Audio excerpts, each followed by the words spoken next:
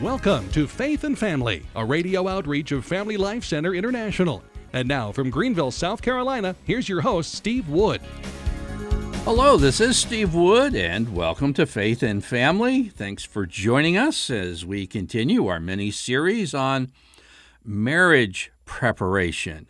And what I'd like to do today is pick up where we left off in our last episode, and we were talking about pro-life marriage preparation, since life is one of the goals of marriage, and we're going to be talking about that, and we need to figure out ways to encourage a pro-life view of marriage. In other words, having children. And there are two statistics that really caught my attention that prompted this whole series.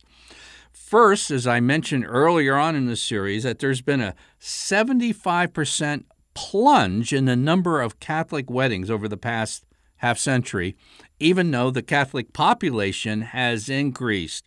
And that's very serious. And then the second one, according to the Atlantic magazine, a third or more of Americans younger than 45 either don't want children or expect to have fewer children than they otherwise would due to worries about climate change. And I tried to address some of the ways to positively address the fears about climate change, to be environmentally responsible, but not to be an environmental alarmist to the point that young couples entering marriage don't want children. So I'd like to give you a national example. A humble country, a country that's been beaten down, persecuted, and yet seems to be rising from the ashes as a way of an example for the United States. And I'm talking about the country of Hungary. Hungary has something very unique. You know, we have Secretary of State here and Secretary of Defense and this and this and that. Well, overseas, they very often call their secretaries or heads of various government departments ministers. And in Hungary, they have a minister for families. Her name is Katalin Novak, and she is a faithful Catholic, pro-life, pro-family, and helping Hungary to develop a Christian, pro-Hungary, everything positive for families in the country of Hungary. Now, she says that Europe is renouncing its Christian culture and simultaneously is slowing its population growth. In fact, it's committing suicide. And she says where people don't want children or don't believe it's worthwhile to reproduce, that country or that culture is condemned to death. So she and the Prime Minister have come up with a 7-point package to assist young families meeting the challenges of having a family, including a larger family in today's world. Listen to this package. First of all, married couples in which the wife is under 40 years old will be eligible for an interest-free general purpose loan of 31,000 euros, and the repayment can be suspended or at least significantly reduced or written off entirely if the couple goes on to have children. Pretty neat. This is one that I would have appreciated, having 8 kids myself and having to buy a 15-passenger van.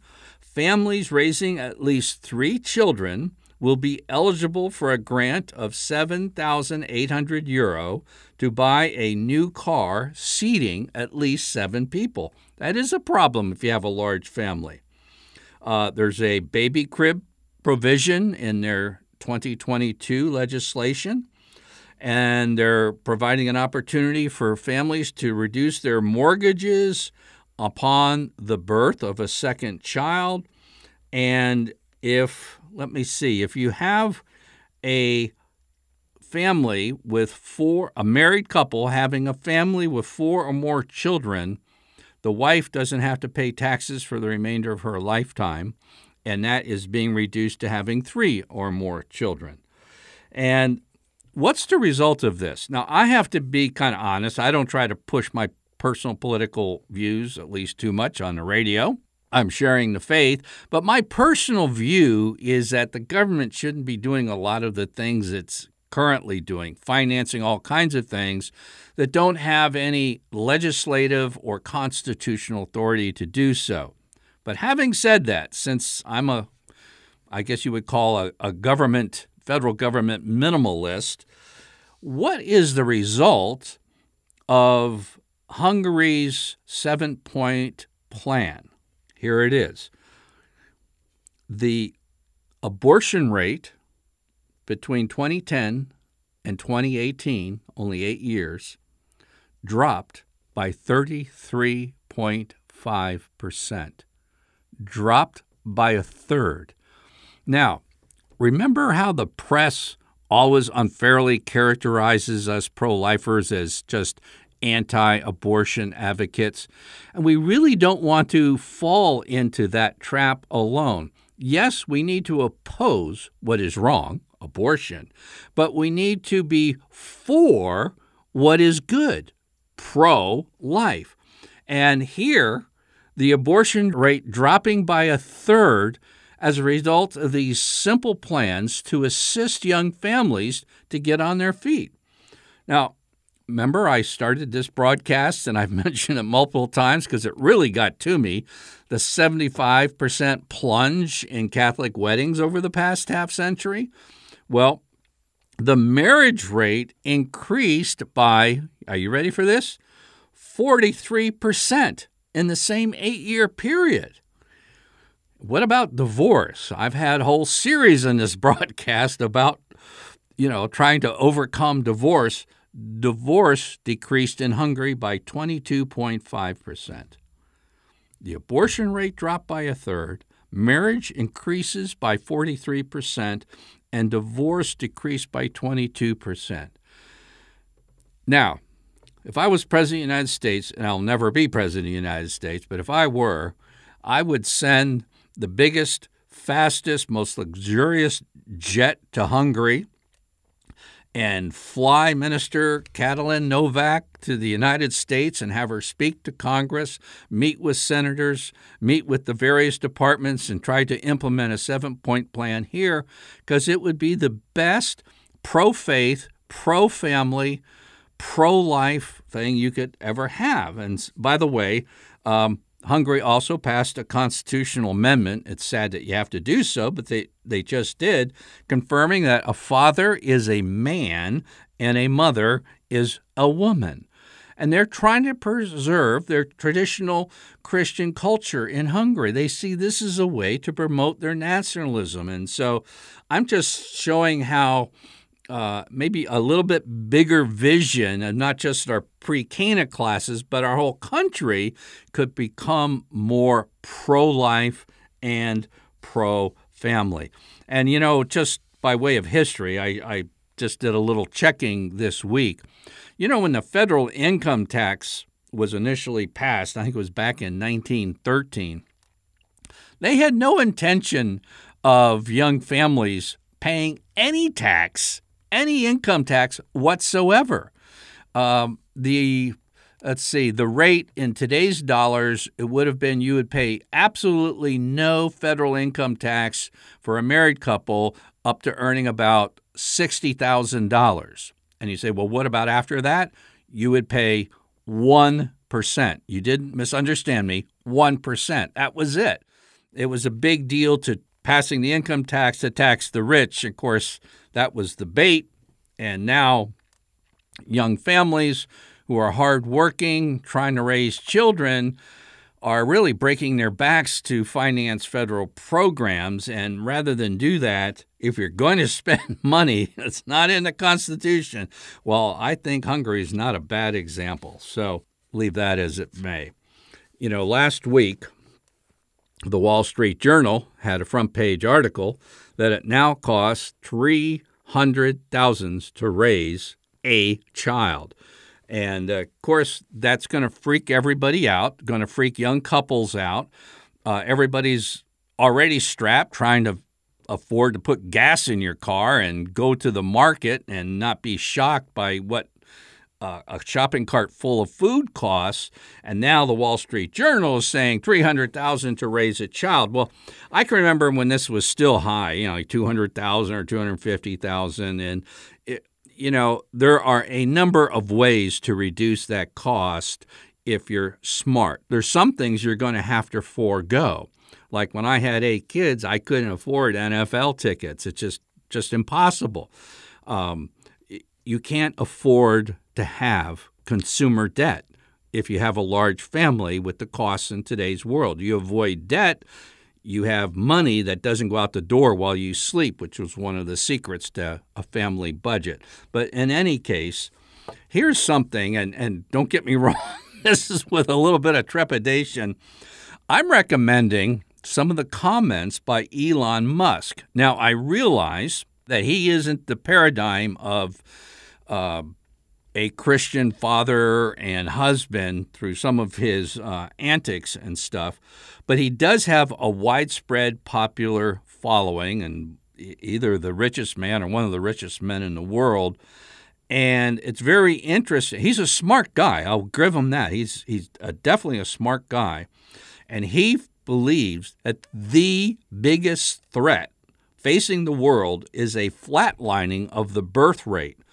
And he claims that overpopulation is a myth. And he told the Wall Street Journal, quote, "Population collapse is potentially the greatest risk to the future of civilization," unquote. Now, reason I mention Elon Musk is because you're going to have young couples come into a marriage class and maybe having somebody that they look up to in popular culture affirming the idea and the goodness of bringing children into the world. We need to do everything we can. I'm trying to throw out some ideas today that maybe aren't being practiced regularly, but we do need to create a pro-life culture. Here's 3 more things you can do in a marriage preparation class to create a pro-life view for young couples. And I'd like to start with the Catechism of the Catholic Church, section 1601. And it says this: "The marital covenant by which a man and a woman establish between themselves a partnership of the whole of life is by its nature ordered toward the good of the spouses and the procreation and education of offspring." Now, to intentionally reject and not want children, at least from the beginning, you don't even have a valid Catholic marriage, by the way, but for your own good, you know, when you're sharing with people a moral truth, you be right up front. That's why I started with the catechism. But you also want to show them that by following the truths of our faith is for their good, and that you want to align your married life as well as your personal life as much as you can with the patterns that God has set out there. I have called, in fact, I think I got this from another author, like the 10 Commandments. Some people, they're so harsh. No, they're like those guideposts you have in the winter, like you're driving up in a mountain pass and there's snow everywhere and you're not exactly sure where the road begins and ends, and they're like safety markers to keep you on the path you want to be on so that you can successfully arrive at your destination. Same with marriage. If it's by its nature ordered to this, your car will break if you use it in such a way it wasn't designed to be used. A hinge will break if you put more weight on it than it was designed. And if you intentionally reject children, well, then you're going against a design for your own marriage. So I just put that out there, and starting with the Catechism of the Catholic Church.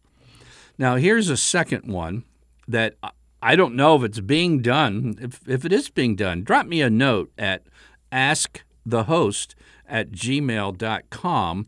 But I think it would be very helpful to have testimonies from young parents and grandparents in a pre-Cana class. Because remember, we're not living in the 1980s now.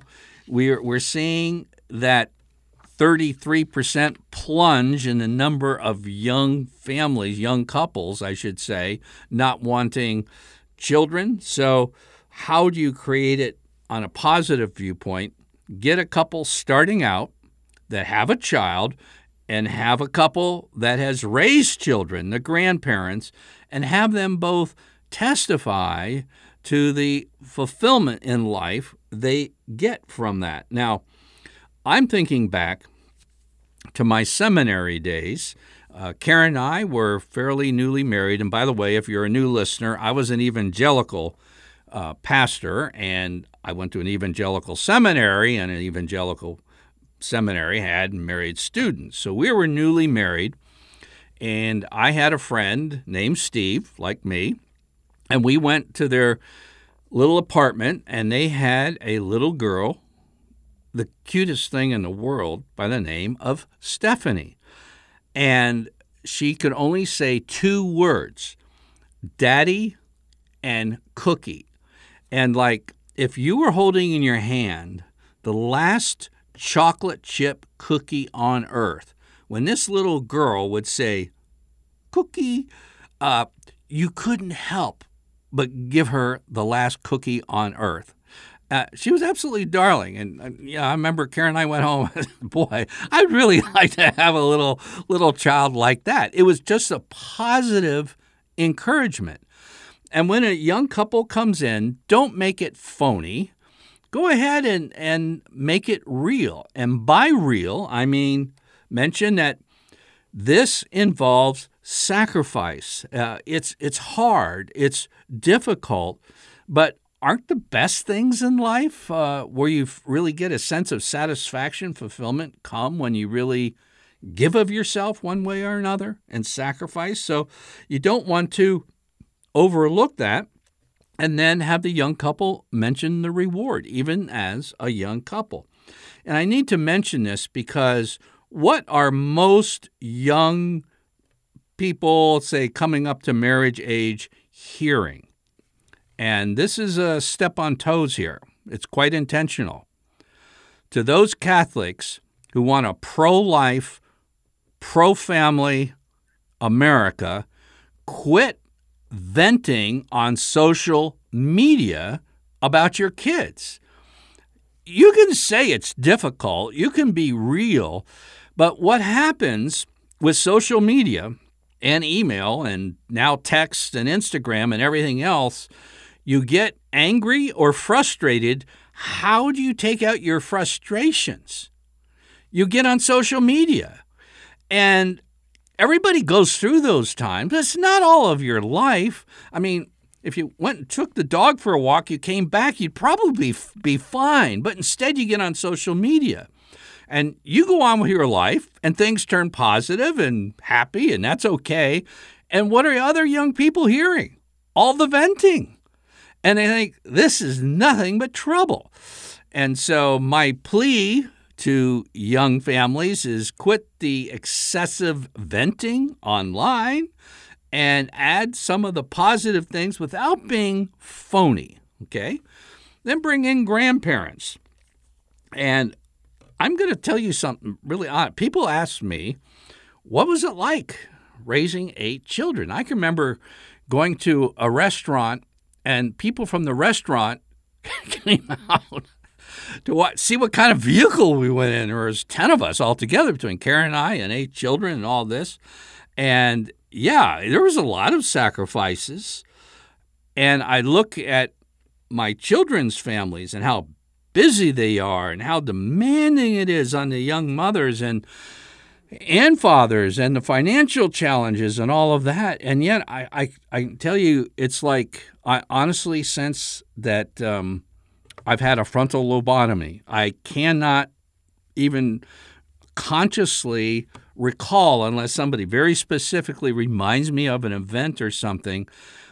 All I have is that it was a challenge that I enjoyed to the top of the highest mountain on earth, and great satisfaction as a grandfather. And the only time I try to remember all of the hard times is the looking my adult children. Yeah, they're going through hard times, but the satisfaction will come. It's like, you work really hard in academics and you get a degree, you work on a project, really sweat it out, and it's an accomplishment in athletics, military service, putting something together with technology, an art project, anything like that you try to do, and you really have to put yourself out. The reward comes, and honestly, at least for me as a grandparent, and other grandparents may feel differently, it's like the positive of the things that I'm living with today. Young people need to hear that. And I will say, too, as an evangelical pastor in Southwest Florida, I talk to a lot of people on the last phase of their life. And I can remember one gentleman joined my congregation, and he goes, I want to tell you about my life. And he was a huge bigwig in General Electric, which is a big deal. And that took probably less than 4 minutes. And then I don't know how long I was there, but let me tell you about my children and grandchildren. That meant everything. And time perspective. So have a young couple with a little girl like that little Stephanie that could say, Daddy and Cookie, very pro-life, pro-family, and then a positive grandparent, and bring them in to a pre-Cana class. Okay? And then the last thing, and you may want to, this is an approach, and some people have hammered me for suggesting this. You need to tell people they need to have 8 kids like you, or 6 kids, or whatever. And I'm thinking to myself, do you want to put people in shock? How about one at a time? I mean, unless you have twins, but I mean, one at a time. That's how God does things, and putting the burden on people's backs. I think that's what the Pharisees did. And there's plenty of Pharisees around in the modern world. They don't call them that. They don't see themselves as that. This is a whole different approach to lighten the load. And it has to do with the very heart of the new covenant that Jesus Christ came to establish. And what I'm talking about is something that's just developed in conference talks that I did over the years, but it has to do with what I call the 60-second prayer, and it's based on the heart of the new covenant. In the Old Covenant, it says in the prophet Jeremiah as well as Ezekiel, we had a problem. Our hearts were hearts of stone, and they weren't penetrated by God's law, and they weren't motivated to do God's law. But in the New Covenant, Jeremiah says, this is the covenant I will make with the house of Israel. I will put my law within them, not on a stone outside them. I will put my law within them, and I will write it upon their hearts, and I will be their God, and they shall be my people. So there's the internal motivation.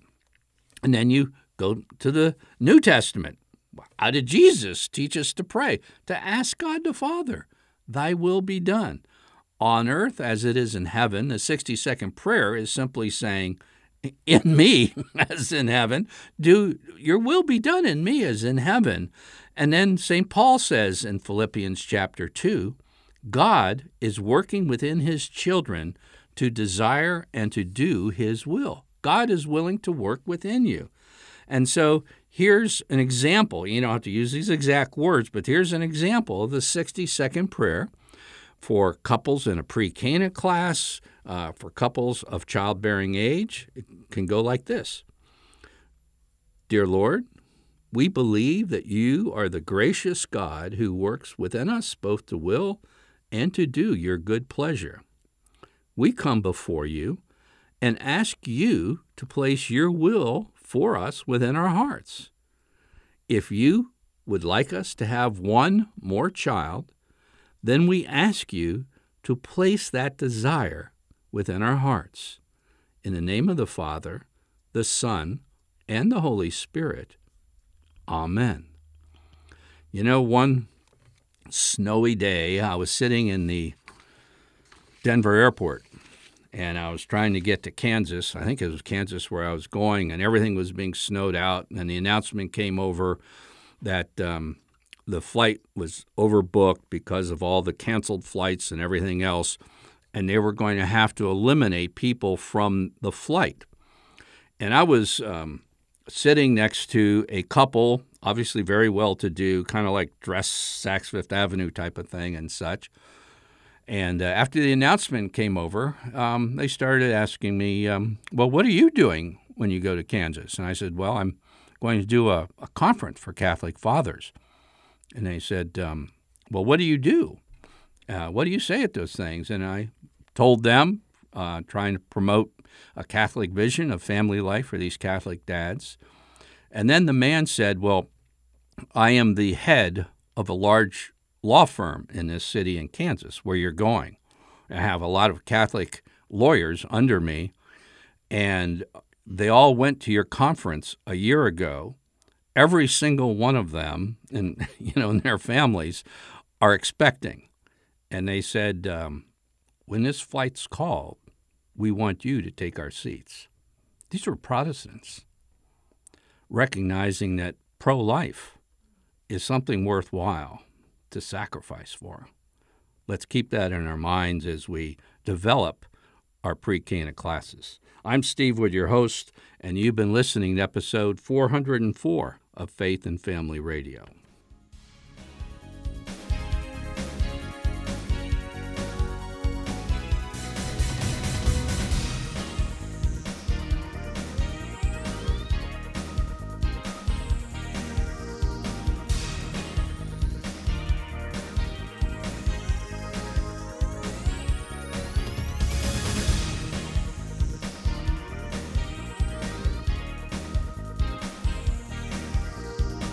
Faith and Family is a radio outreach of Family Life Center International.